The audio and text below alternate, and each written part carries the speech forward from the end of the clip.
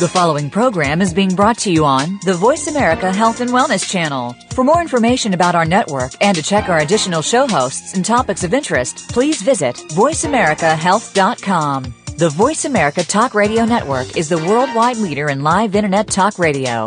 Visit voiceamerica.com. The views and ideas expressed on the following program are strictly those of the host or guests and do not necessarily reflect the views and ideas held by the Voice America Talk Radio Network, its staff, and management.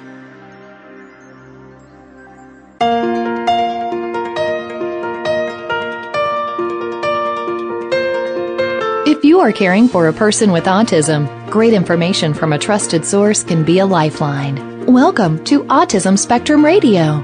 We are here to have the conversations that will help you create success for the extraordinary individual with autism in your life. Now, here is your host, Rob Haupt. Hey everybody, welcome to Autism Spectrum Radio. I'm your host, Rob Haupt.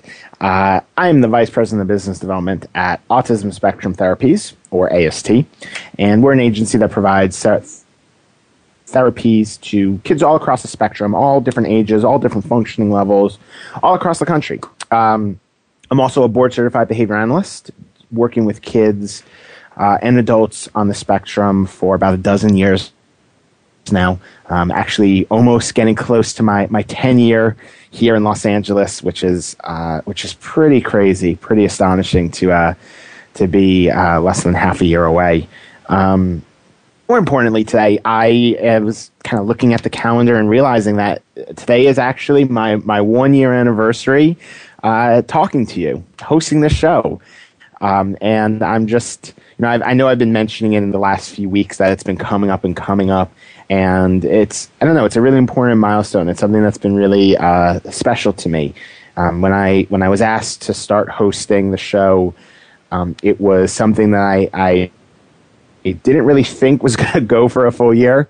I figured people would get pretty tired of me pretty fast, and that this wasn't really something more than maybe a 3-month commitment. And I found myself very quickly really enjoying it. Once I got the initial jitters of speaking to all of you live each week and kind of figuring out what shows should be about and what to talk about. Once we got about a month in, those jitters kind of went away, and it became just more of a conversation, a dialogue. It didn't feel like we were doing interviews each week.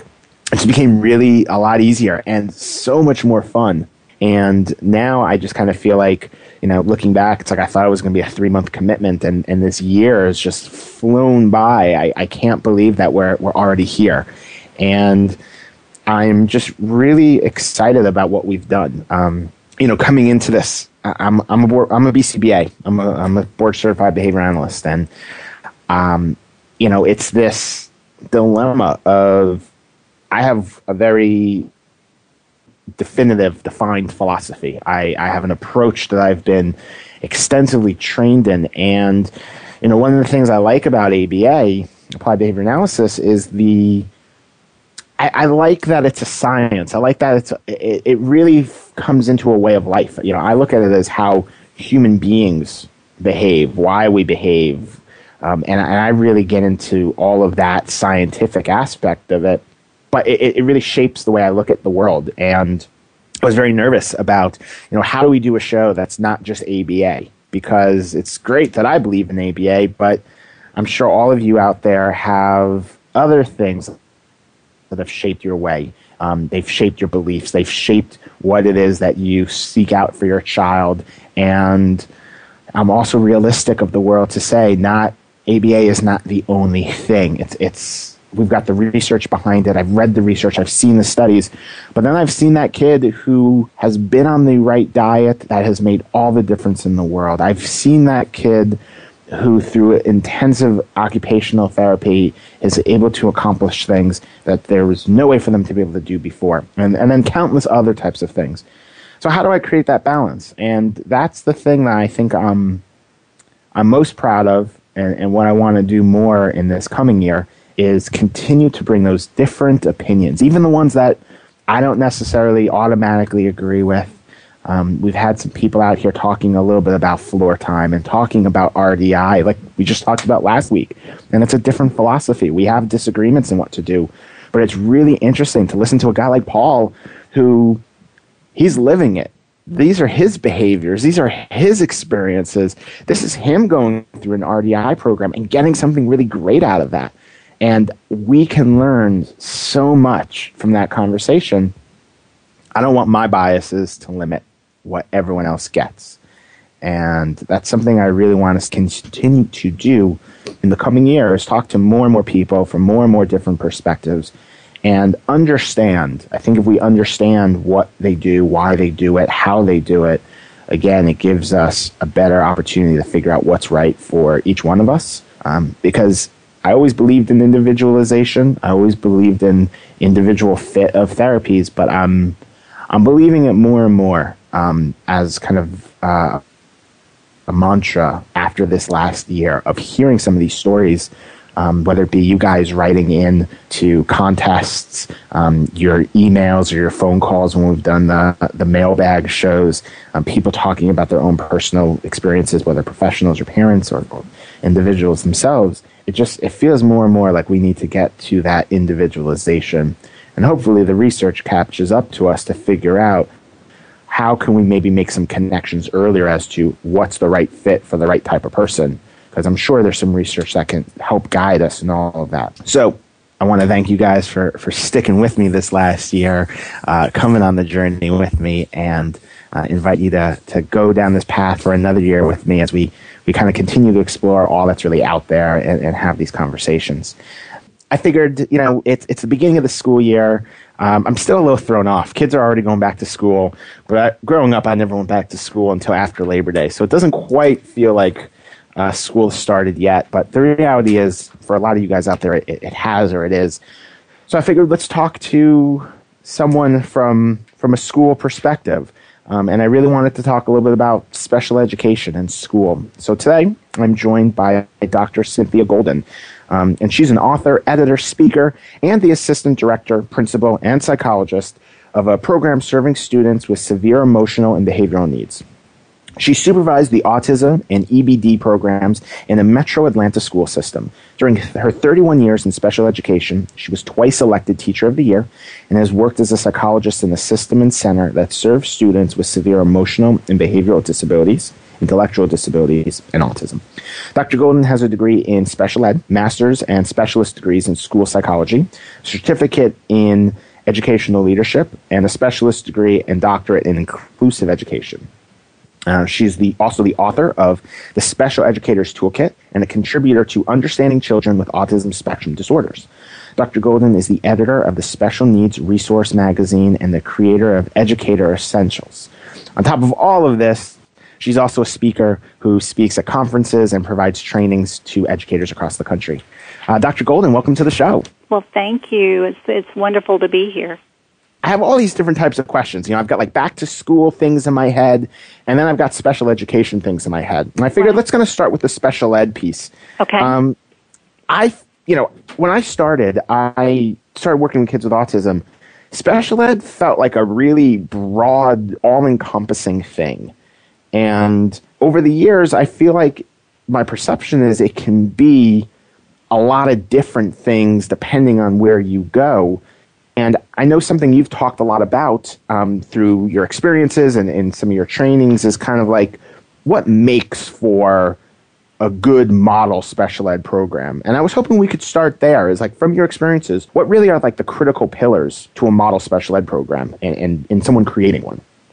Well, when I wrote the Special Educator's Toolkit, I had a great deal of experience in a lot of different types of special ed classrooms, from the veteran teacher who had been there for 25 years to the green person coming right out of a college classroom. All of them were trying to put the research into play in coming up with a model program, making sure that it was research-based, which is extremely important to me. So what I did is I went through the research and I kind of came up with 6 different areas to where the classroom teacher, if they worked and they met all the criteria for each of these areas, when they look back at the end, they would have pretty much a model classroom, making sure not to forget anything like data. I'm a big data person. Data is extremely important, and I know you do too. The teaching methods and materials, making sure that those are correct and individualized, differentiated for those students. Communication between the home and the other staff members in the school, and coming up with a communication method for each of the students. Even the antecedent-based interventions in the environment, the structure in the environment. So I came up with about 6 different areas that teachers could do, and if they employed those to the fullest, they would pretty much have a model program. I guess in summary, like, what are those 6 different areas? What we always start with is a schedule. The schedule drives the classroom. In terms of the schedule for the day, making sure that the students' IEP goals and objectives are met, in terms of making sure that they follow standards-based curriculum, all of these things. So we start with a schedule. Then we make sure that the environment and the structure for the environment is there. You know, the thing that I tell teachers is you structure the environment to where the students can be independent in maneuvering the space. We don't need to be leading them around. We need to structure it with visual supports, etc., so that they can be independent, because that's one of the things that I strive to create is an independently functioning classroom. Then the next is teaching methods and materials to make sure that all of those are research-based methods, and they're all geared to their IEP objectives and also geared to the individual needs of the student. Communication method, make sure that the communication, every student has a method to which they are able to communicate, whether that be through visual supports, whether that be through a communication device, whether that be through sign, some way that those students have to communicate their wants and needs. And then behavioral systems. Is there enough reinforcement? Has a motivation assessment been completed? So are those students understanding and reinforced for what they're doing that is appropriate in the classroom? And then data, and then the special ed word that burns everybody out is paperwork. Data and paperwork. So make sure that you are taking data on not only IEP goals and objectives, but also the behavioral needs and behavioral issues in the classroom, because I am a ABA person too. I want that data to drive what I do. Analyze that data. Go back and change what you're doing if the data shows no progress. And then also staff and home supports. A lot of times in the classroom there are several staff members. You need to work together as a team, parents being part of that. So it's very important to have strong staff support and strong communication and home support. Make sure that you're assisting the parents at home in providing any kind of support that they need. Fabulous. Well, you actually touched upon what my next question for you is going to be, but I want to go to a commercial break first. So we're going to take a commercial break and then come back with more with Dr. Cynthia Golden. We'll be right back, everyone.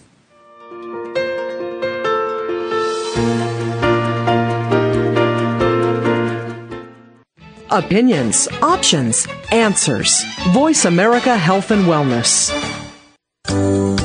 Autism Spectrum Therapies is proud to present Autism Spectrum Radio. At AST, we see a world where people with autism dream and achieve their full potential. Our promise is to support families through our extensive resources, highly trained staff, and outstanding programs.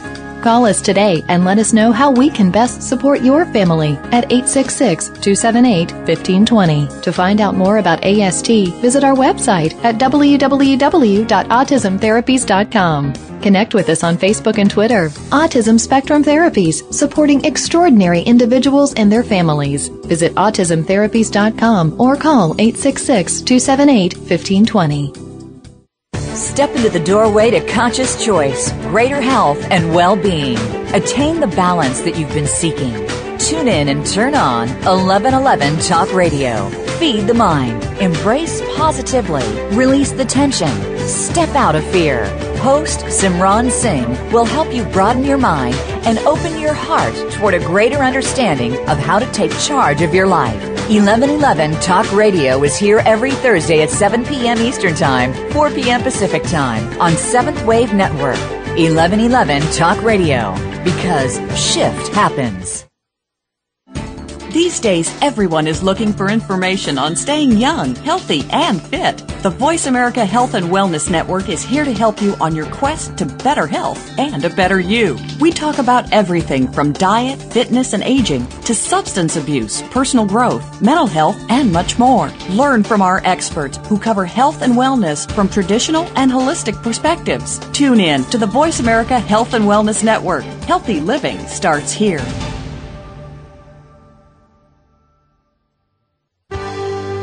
Your life, your health, your network. You're listening to Voice America Health and Wellness.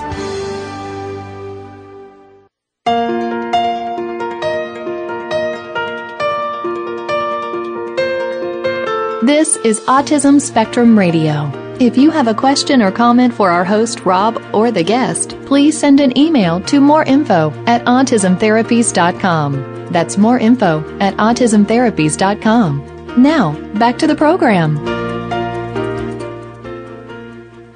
Hey, everybody. Welcome back to Autism Spectrum Radio. I'm joined today by Dr. Cynthia Golden. As you were going through the different components to a model classroom, you kind of touched upon it in a way. I couldn't help but hear a lot of just ABA in there. Right, right. And I know that, special education programs are typically... they're not one thing. They kind of embody or embed a few different types of philosophies in there. So I was curious: is that ABA by design? Is a coincidence? And if it's by design, where did that come from? In you kind of coming with these different components. Well, being a veteran, being in the trenches for 31 years, I know what works.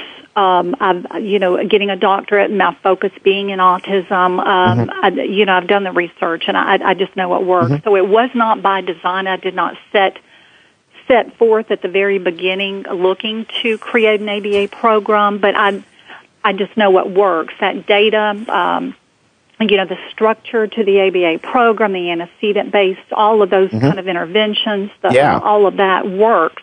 But in the school system, it is an eclectic approach, because in real life, in the school, you also have the standards-based assessments that you have to do. You have the IEPs that you have to do. It's much different than a private practice. Right. But we do try to employ as many of those ABA principles because they work.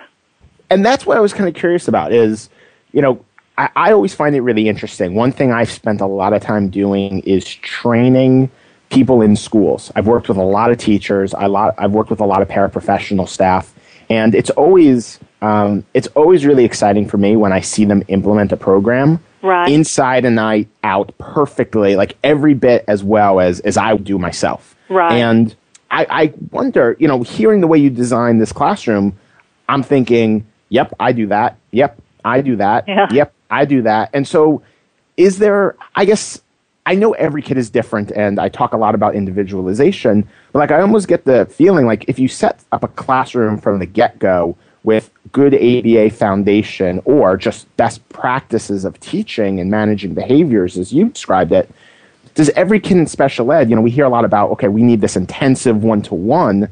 Does this allow you to kind of maybe tailor the IEP or services a little bit more to each kid because you've got this broader foundation of ABA strategies? Oh, absolutely. Absolutely. And these are things that you can also use in a typical classroom. I have certainly consulted in a typical, an inclusive environment to where you can take these same foundations, and there may be a couple of students with, on the spectrum in that classroom, and the regular education teachers in an inclusive environment can make sure that at least some part of each one of these is completed so that those students' needs are met in that inclusive environment. It does not have to be a self-contained, classroom set aside, but it can be, these same principles can be used, regardless of the setting. And also in the home. They can make sure that the environment is structured and make sure that there is a method within that home to communicate the student's wants, or the student to communicate their wants and needs. Make sure that when you're teaching independence and functional skills in the home, that you have the appropriate materials and things like that. They're motivated. And an assessment has been done, to determine what does motivate them at home. Do you guys find that this facilitates good interaction between not just parent and teacher, but, I work with a lot of kids who we do home program, we set up some similar things. Is it easier to then take maybe a home ABA program and then create that collaborative environment? Yes, or absolutely. Does sometimes that lead to stickiness? Right, absolutely it is. And a lot of times when they do have that home and ABA program, those people will certainly participate in the IEP so that we're talking the same language. It is so it is so important that consistency be structured for those kids, not only in the home, but also in their private therapies and in the school. That's really important. And I've also gone out into the home to structure a functional program. The student, maybe the child may be having difficulty, at bedtime, coming up with a routine, or in the morning time. The parents trying to get up and get dressed and get the child dressed, and the student may just need some more structure to that time, so they can be more independent. And that's my big thing, is to help these students become as independent as possible. Yeah, no, that makes perfect sense. Right. And I mean, that's really what every parent wants too. When you get down to what are your hopes and dreams? I know when you sit down at that triannual IEP, that's one of the top 2-3 questions you ask at the top of every parent is, what are your hopes for the next couple of years? And I feel like I hear that more often than anything. Right. Because I want independence. And, I'm a big proponent of a student-driven IEP. Even the students, especially the students who are functioning at a higher level, and the students with Asperger and the students with nonverbal learning disability, all of those higher functioning kinds of things, they are an integral part of that IEP. Even very young, they need to know what their disability encompasses, and so they can self-advocate, because, it does take years and years to understand it, to process what, about themselves, and then to determine what they do need, and then their hopes and dreams. When you said that, it's their hopes and dreams, too. So I'm a big proponent of those student-led IEPs. Going back to the core components of everything, to me, they make perfect sense. Again, I'm coming out from my ABA point of view. Right. Schedules, love it. Environment, that's my world. Right. I love you talking about communication and the behavior systems. Do you ever get, one of my first instincts, though, is if you really drill down into some of these things, does something get lost? Do you ever get that feedback that, but I can't focus in on this, or I can't focus in on that, or how can I work on maybe social skills, something that we didn't touch upon here within these systems? Right. Is that ever feedback you get? Yes, and social skills are a big part of it. That comes in with the teaching methods and materials, social skills, functional skills, vocational skills, in addition to the academic skills. I know that when I walk into a classroom, I want some part of that day to be direct teaching of social skills. Not only just when time, allows that during the day and when things happen, but direct teaching of social skills, using the Carol Gray social stories and things, all types of things. But the social skills are an integral part, but also the functional skills, the daily routines, that's also important.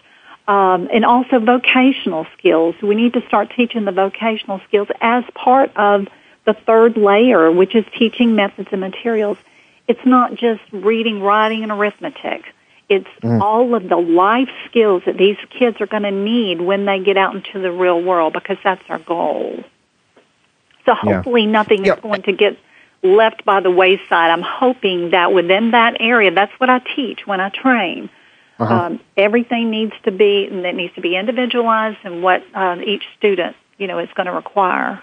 I got to feel like, kind of putting on, I kind of want to be the negative Nilly for a second. Like, this sounds like amazing. It sounds like a program that is structured, is organized. There's plans that come into place.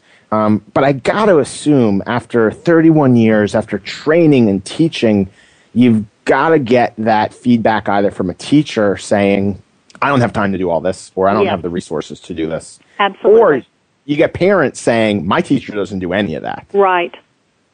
I get all of that. So what kind, what is, I'm assuming we've got both listeners with us today. Like what kind of things do you do to try and keep them motivated if they're walking into something like that? Well, when I do a training, I can come at it. I never like for somebody to do a training if they have not walked in my shoes. I've been there with the 16 EBD boys out in the trailer by myself with no other staff. I've been there. I've taught middle school, and I always say if you can teach a middle school, you can teach anything. I've been there, and I know all of the people that are pulling at you. You've got the State Department of Education, all in the different states, saying that you need certain requirements. You've got the IEPs. You've got the lesson plans required by the administration. I'm in administration, and I know what I am, I have to require. So when I do a training, I tell the teachers, do not get overwhelmed. This is a model, and that's what you are shooting for. You have to have a model to shoot for, otherwise you stray. What I want them to walk away with, and what I always tell them, take two things only. Do not go out of here trying to do every single one of them.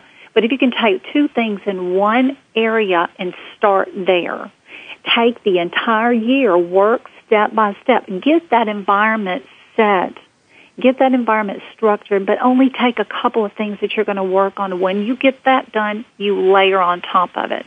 This is a layered approach. Like I go in and tell them, you cannot all of a sudden start making data sheets and all of this if you have not got your environment structured. Things have to come in layers. So I tell the teachers not to fret, just to take two things. If they can work on that and get that to mastery, just like an IEP, get that to mastery, we can build on it. Great. Well, we've got another commercial break. So we're going to take another commercial break and then talk more with Dr. Cynthia Golden. We'll be right back.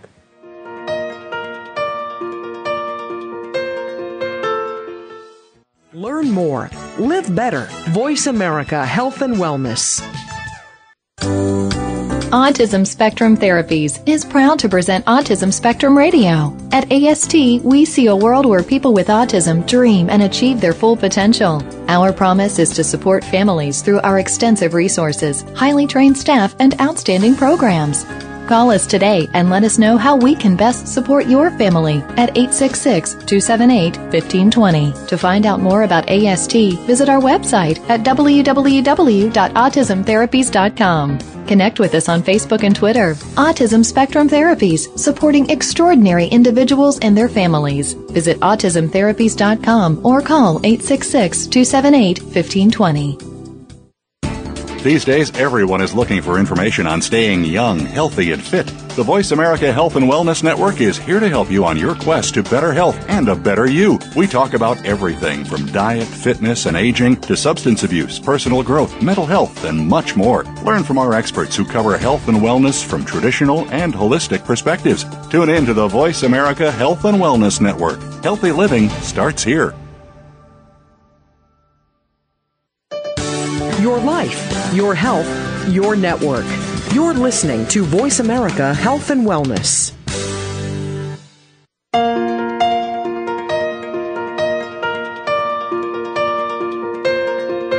This is Autism Spectrum Radio. If you have a question or comment for our host, Rob, or the guest, please send an email to moreinfo@autismtherapies.com. That's moreinfo@autismtherapies.com.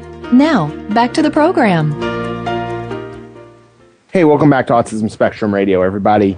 Talking about special education and really how a special ed classroom should ideally, pure form, be structured. We're talking today with Dr. Cynthia Golden, and I really like this model, this framework conversation. But I was hoping also to kind of jump into maybe some common things that I feel like I hear from parents, and maybe drawing from some of your experiences and some of the things that maybe you kind of tell teachers that maybe go along with these kind of current events for parents out there. Right. And I was thinking maybe we start off with the basic one. School's coming back. Do you ever talk to parents and talk to them about like how to prepare their child to return to school after a long summer break? Yeah, that's difficult, especially our students with autism when they get so ingrained in the structure at home, and it is different. And we always have those 2 weeks at the beginning of the year. We here in Georgia have already started back, and we've been in school for a couple of weeks already. And it's difficult. Wow. We're just now seeing the students kind of settle down just a bit and get back in that routine. It's important throughout that summertime to keep some kind of structure going, and especially as it nears the go back to school, get up at 6 a.m., let's get dressed. It's real important, just like it is with a typical child, to ease them back into that structure. You can do that without them even knowing it, and something, not a great change. But to ease them back into that structure, that would be typical for a school day. That's important. Also, just the teaching and the requirements of the student during the day. If they don't have any requirements, if they're lucky enough to get to stay home, they're going to have some sort of a work task or something as it gets closer to the time to where they're going to be working 6 hours a day in the school setting. Yeah. Just to build that stamina back up, not only the structure of the schedule, but also just that work stamina. That's going to be important. You mentioned something that kind of made me think that maybe this is part of what you do. You said you're about 2 weeks into the school year right now with the kids. Right. Do you find that your expectations for those 2 weeks are different, and are you maybe emphasizing different aspects of the model that we talked about before? Like, is there a greater degree of emphasis on, let's say, schedule and environment versus teaching methods in those first 2 weeks? Or is it maybe all about behavior systems and schedule, and environment and teaching methods come in maybe week 3 and 4? Do you find any kind of differences or shifts in what you guys emphasize in those first weeks as the children get readjusted to a school routine? Absolutely, we do. The academics are not the first thing that we focus on and jump right in the first couple of weeks. I mean, we certainly do the academics, but that is not a main focus. The kids have got to get back to that structure. They've got to get back to the expectations behaviorally of what's expected, to get their stamina back up, to get the communication back up, the social skills back up, intermingling with the other students and the other staff and the school as a whole, maybe relearning. Maybe their room has changed within the classroom. Maybe their room in the building has changed because they've moved up a grade. Yeah. All of that's real important, but we need to get to those academics as quickly as possible. But as we all know, there are other things to teach besides just the reading, writing. It's the basic living, those kind of things. It's real important to get them acclimated before we jump with both feet into the reading, writing, and arithmetic. Yeah. I'm sure that puts stress on IEP goals sometimes to say, okay, we got to take a couple steps backwards before we can really target. And, having been in classrooms as well, there's a lot of pressure to get those IEP goals going because that's what you're going to be graded on at the end of the year. Right. That baseline date at the beginning of the year, we always see it, and you can tell when you take that baseline with the IEP goals and objectives, as you should be, all along, you're going to see some blips, right there at the beginning of the year. Yeah. But that's to be, like a good behavioral, data person, that's to be expected. Yeah, yeah. One of the things that I feel like I haven't gotten asked as much recently, but I used to get asked all the time when I was spending a lot of time working with the local schools. A lot of parents would come to me and say, I'm really stressed out my child's moving up a grade, like you said. Not just are they moving to a new room, but maybe they're going to a new room, a new teacher, at a new school, right. A different level type of classroom. They're going through some sort of transition. And oftentimes, at least here in Southern California, a lot of my parents have been told, we have 2 classrooms you can go tour, or you can go tour 3 classrooms, particularly in some of the larger districts. Right. Do you have any advice for parents who are getting an opportunity to maybe see a classroom for the very first time that their child is going to go into, who maybe has the opportunity to ask some questions, determine fit? Like, what kind of questions or what kind of things do you ever recommend a parent look for or ask in that type of situation? Well, when I go into a classroom in different schools, as I have throughout the years, not being a parent, but I can view it through the parent's eyes, I look for these same sort of things. When I walk into a classroom, I immediately look for structure. And being the environment person, I always have a little checklist, and, is the room structured? Are the students maneuvering the space independently, or are they being led around by the teacher or the staff? That's a red flag for me. Are the students interacting? Do the students appear settled in their routine, so that I know that it's not just when I walk in, things are changed. This is something that they've been doing.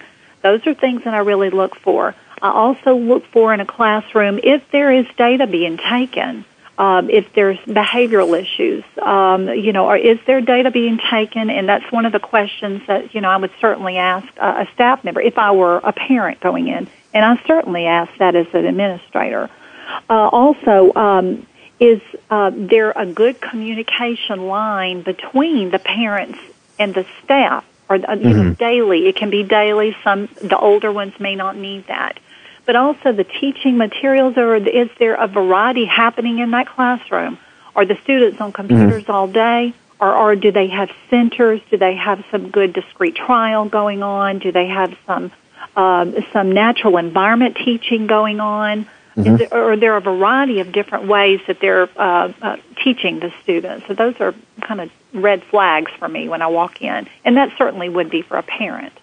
Yeah, absolutely. The point you made that I've been stuck on for the last kind of minute or so is looking at the environment. Is the teacher leading the children through, or is maybe the environment leading the child through? Right.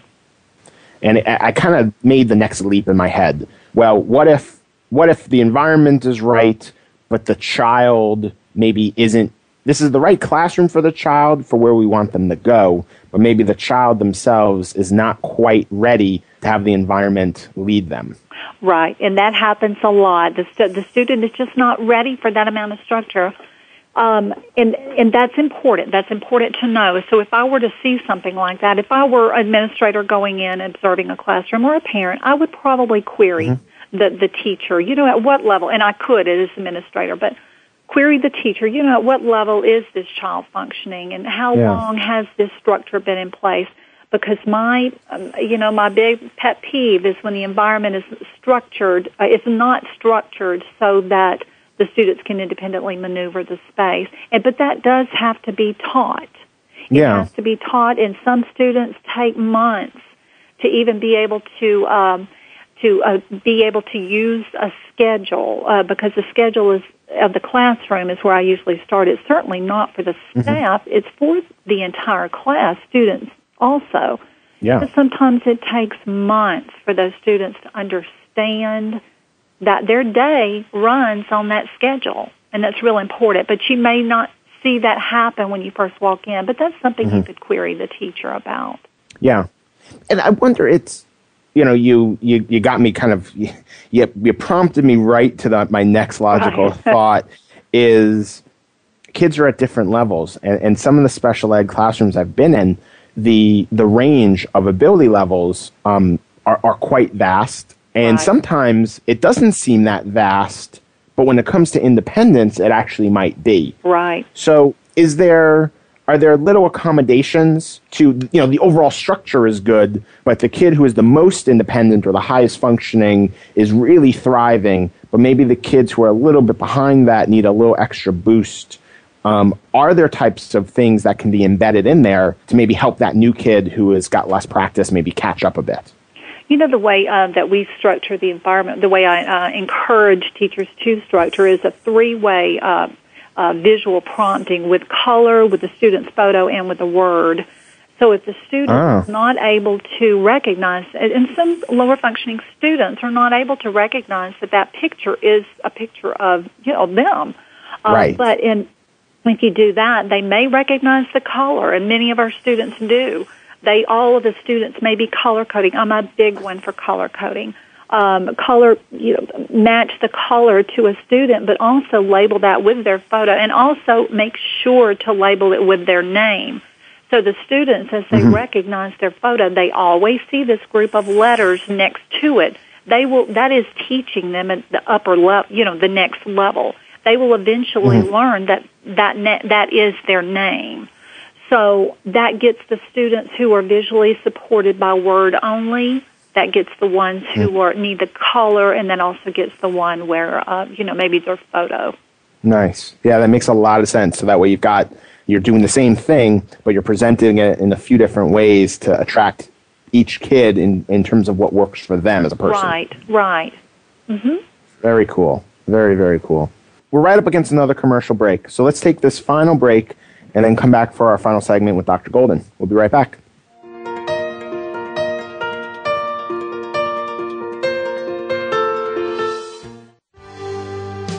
Helping you make informed decisions for your life. This is Voice America Health and Wellness.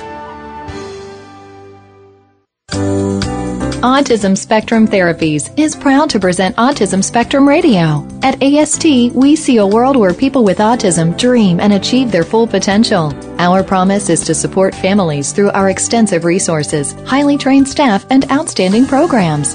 Call us today and let us know how we can best support your family at 866-278-1520. To find out more about AST, visit our website at www.autismtherapies.com. Connect with us on Facebook and Twitter. Autism Spectrum Therapies, supporting extraordinary individuals and their families. Visit autismtherapies.com or call 866-278-1520. These days, everyone is looking for information on staying young, healthy, and fit. The Voice America Health and Wellness Network is here to help you on your quest to better health and a better you. We talk about everything from diet, fitness, and aging to substance abuse, personal growth, mental health, and much more. Learn from our experts who cover health and wellness from traditional and holistic perspectives. Tune in to the Voice America Health and Wellness Network. Healthy living starts here. Opinions, options, answers. You're listening to Voice America Health and Wellness.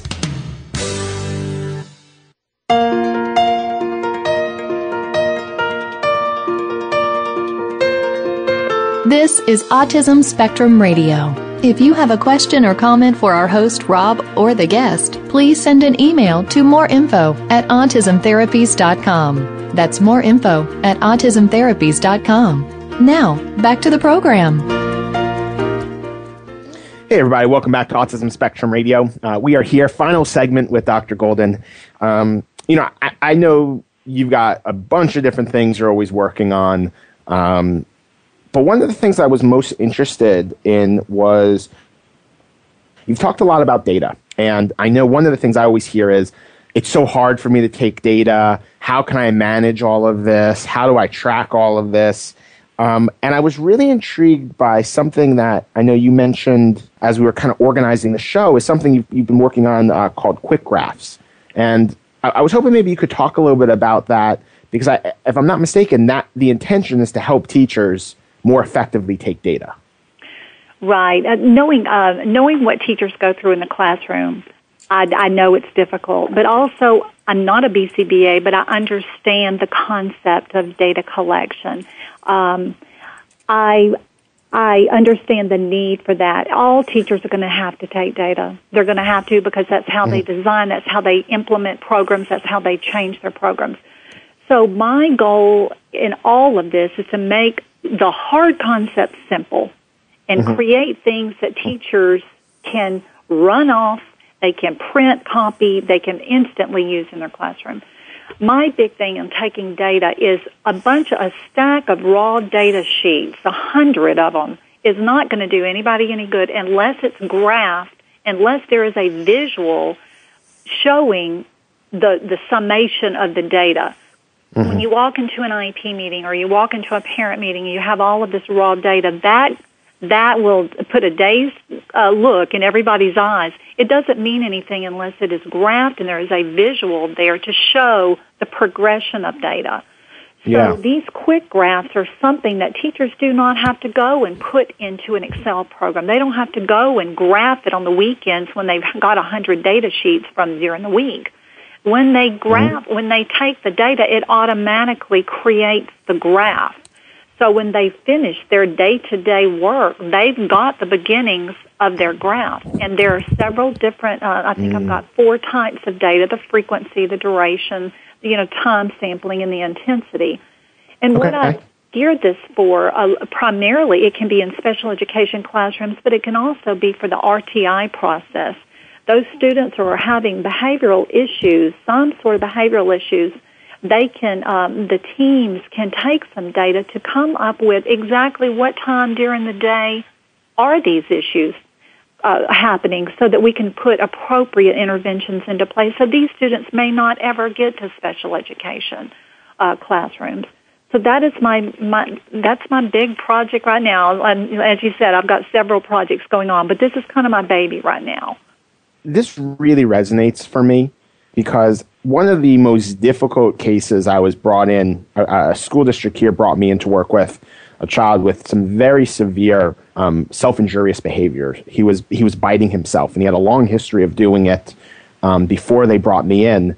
And we actually solved the problem. We created a behavior support plan, not based on data I took, but data based on the resource specialist. Really? She took daily data, she graphed it, and we actually realized that the team of people who had been working with this child previously misdiagnosed the function of the behavior, misdiagnosed a couple of things, and we rewrote the entire behavior support plan, and I rewrote everything solely based on this piece of data. Oh, that's resource specialist took for 3 weeks. Right, and that's wonderful. They know how to do this. Of course. It is the visual. Once you lay it out in a visual format, you can actually see, and it begins to make sense. And the function of the behavior is key to those interventions. And people can do this in the RTI process. Absolutely, because she was able to identify what was critical is she not only gave me frequency, she told me what was happening. Really? In each time. So she was able to break it up based on classes and time of day. And we were able to figure out that actually the most strenuous classes, this kid's hardest classes, which everyone thought was the biggest trigger, he actually had no more behaviors there than, let's say, during lunchtime. Right. But it was her data that had us figure that out because I wasn't there 6 hours a day, but she was. Right. Well, it was amazing. Yeah, it really is amazing. And those stories come up so many times, and it's just a way of making all of that seemingly hard data collection, data analysis stuff, make it simple. And these are things, there'll be a CD in the book, and all they got to do is pop it in the computer, print it off, and take this, whenever they need it. So my big thing is to make things simple for teachers. And honestly, parents could use this too. Parents, if they need, they want to know exactly what's going on, they can certainly take some frequency data in the home or time sampling data and determine exactly when, these behaviors are occurring at home. I just think at the bare minimum, the final thing you said about the model and about this ideal special ed model is that communication between the home and the school. Right. Parents being consistent with school, and how much better. I mean, that's why I wanted to talk about this is with data, I feel like you facilitate that happening. You're all looking at the same thing, and you can all look at numbers either improving or getting worse, and then talk about it. And to me, it just facilitates that final step of what you were trying to create. It's amazing. It's great. It does. We're all on the same team, and we're all an integral part of it. And I think and to have a parent even to bring some data from the home that they're seeing, to an IEP meeting and have, all shared together. And we always project our IEPs up on the wall, so that we're all looking at the data and the graphs and the goals and just everything. And I think it's teamwork. Yeah, absolutely. That's why it's an IEP team. It's perfect. Exactly. I know you've got a lot of different things going on. I know you've got a few different ways that people can reach you. If people are curious about, these different projects of yours, the different information you spread, what's the best way to kind of keep in touch with you, to find out more about what you're up to, whether it be online or so forth? Well, it's a little hard to manage, but I do have three websites. I have my Special Needs Resource magazine, snrmag.com, and I have, you can certainly email me through that. I have cindygolden.org. That's kind of my author, my training website, and several people email me through that. I also have a new little creation called Educator Essentials, and these are simple things that, like little e-books, and that's educatoressentials.com.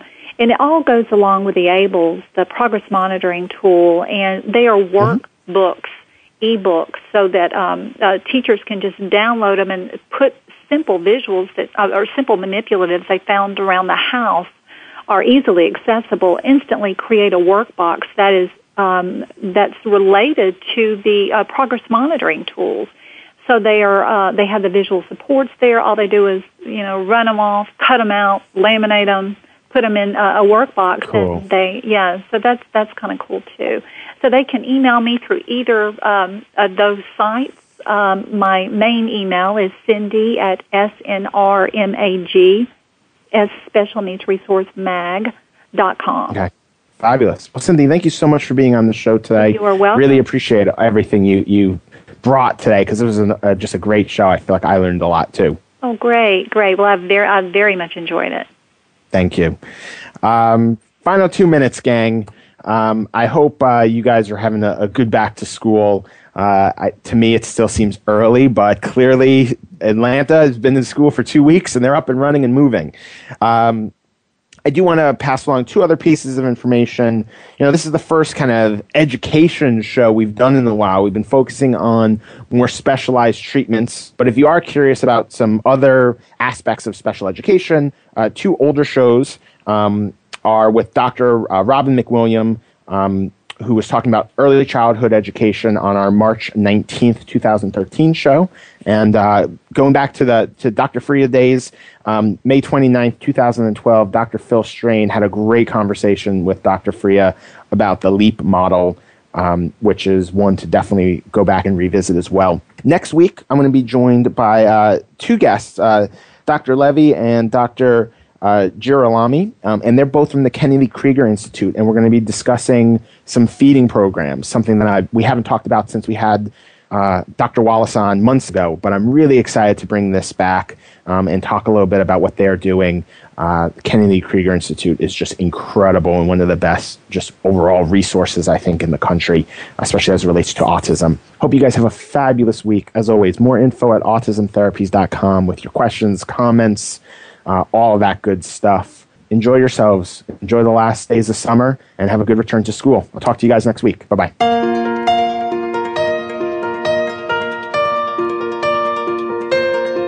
We hope you've had some questions about autism answered this week. Autism Spectrum Radio can be heard live every Tuesday at 2 p.m. Eastern Time, 11 a.m. Pacific Time on the Voice America Health and Wellness channel. Please join us for another edition next week.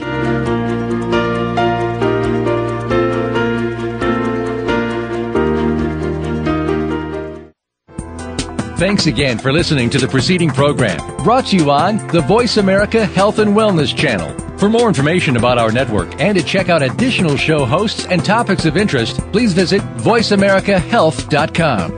The Voice America Talk Radio Network is the worldwide leader in live Internet talk radio. visit voiceamerica.com. The views and ideas expressed on the preceding program are strictly those of the hosts or guests and do not necessarily reflect the views and ideas held by Voice America Talk Radio Network, its staff, and management.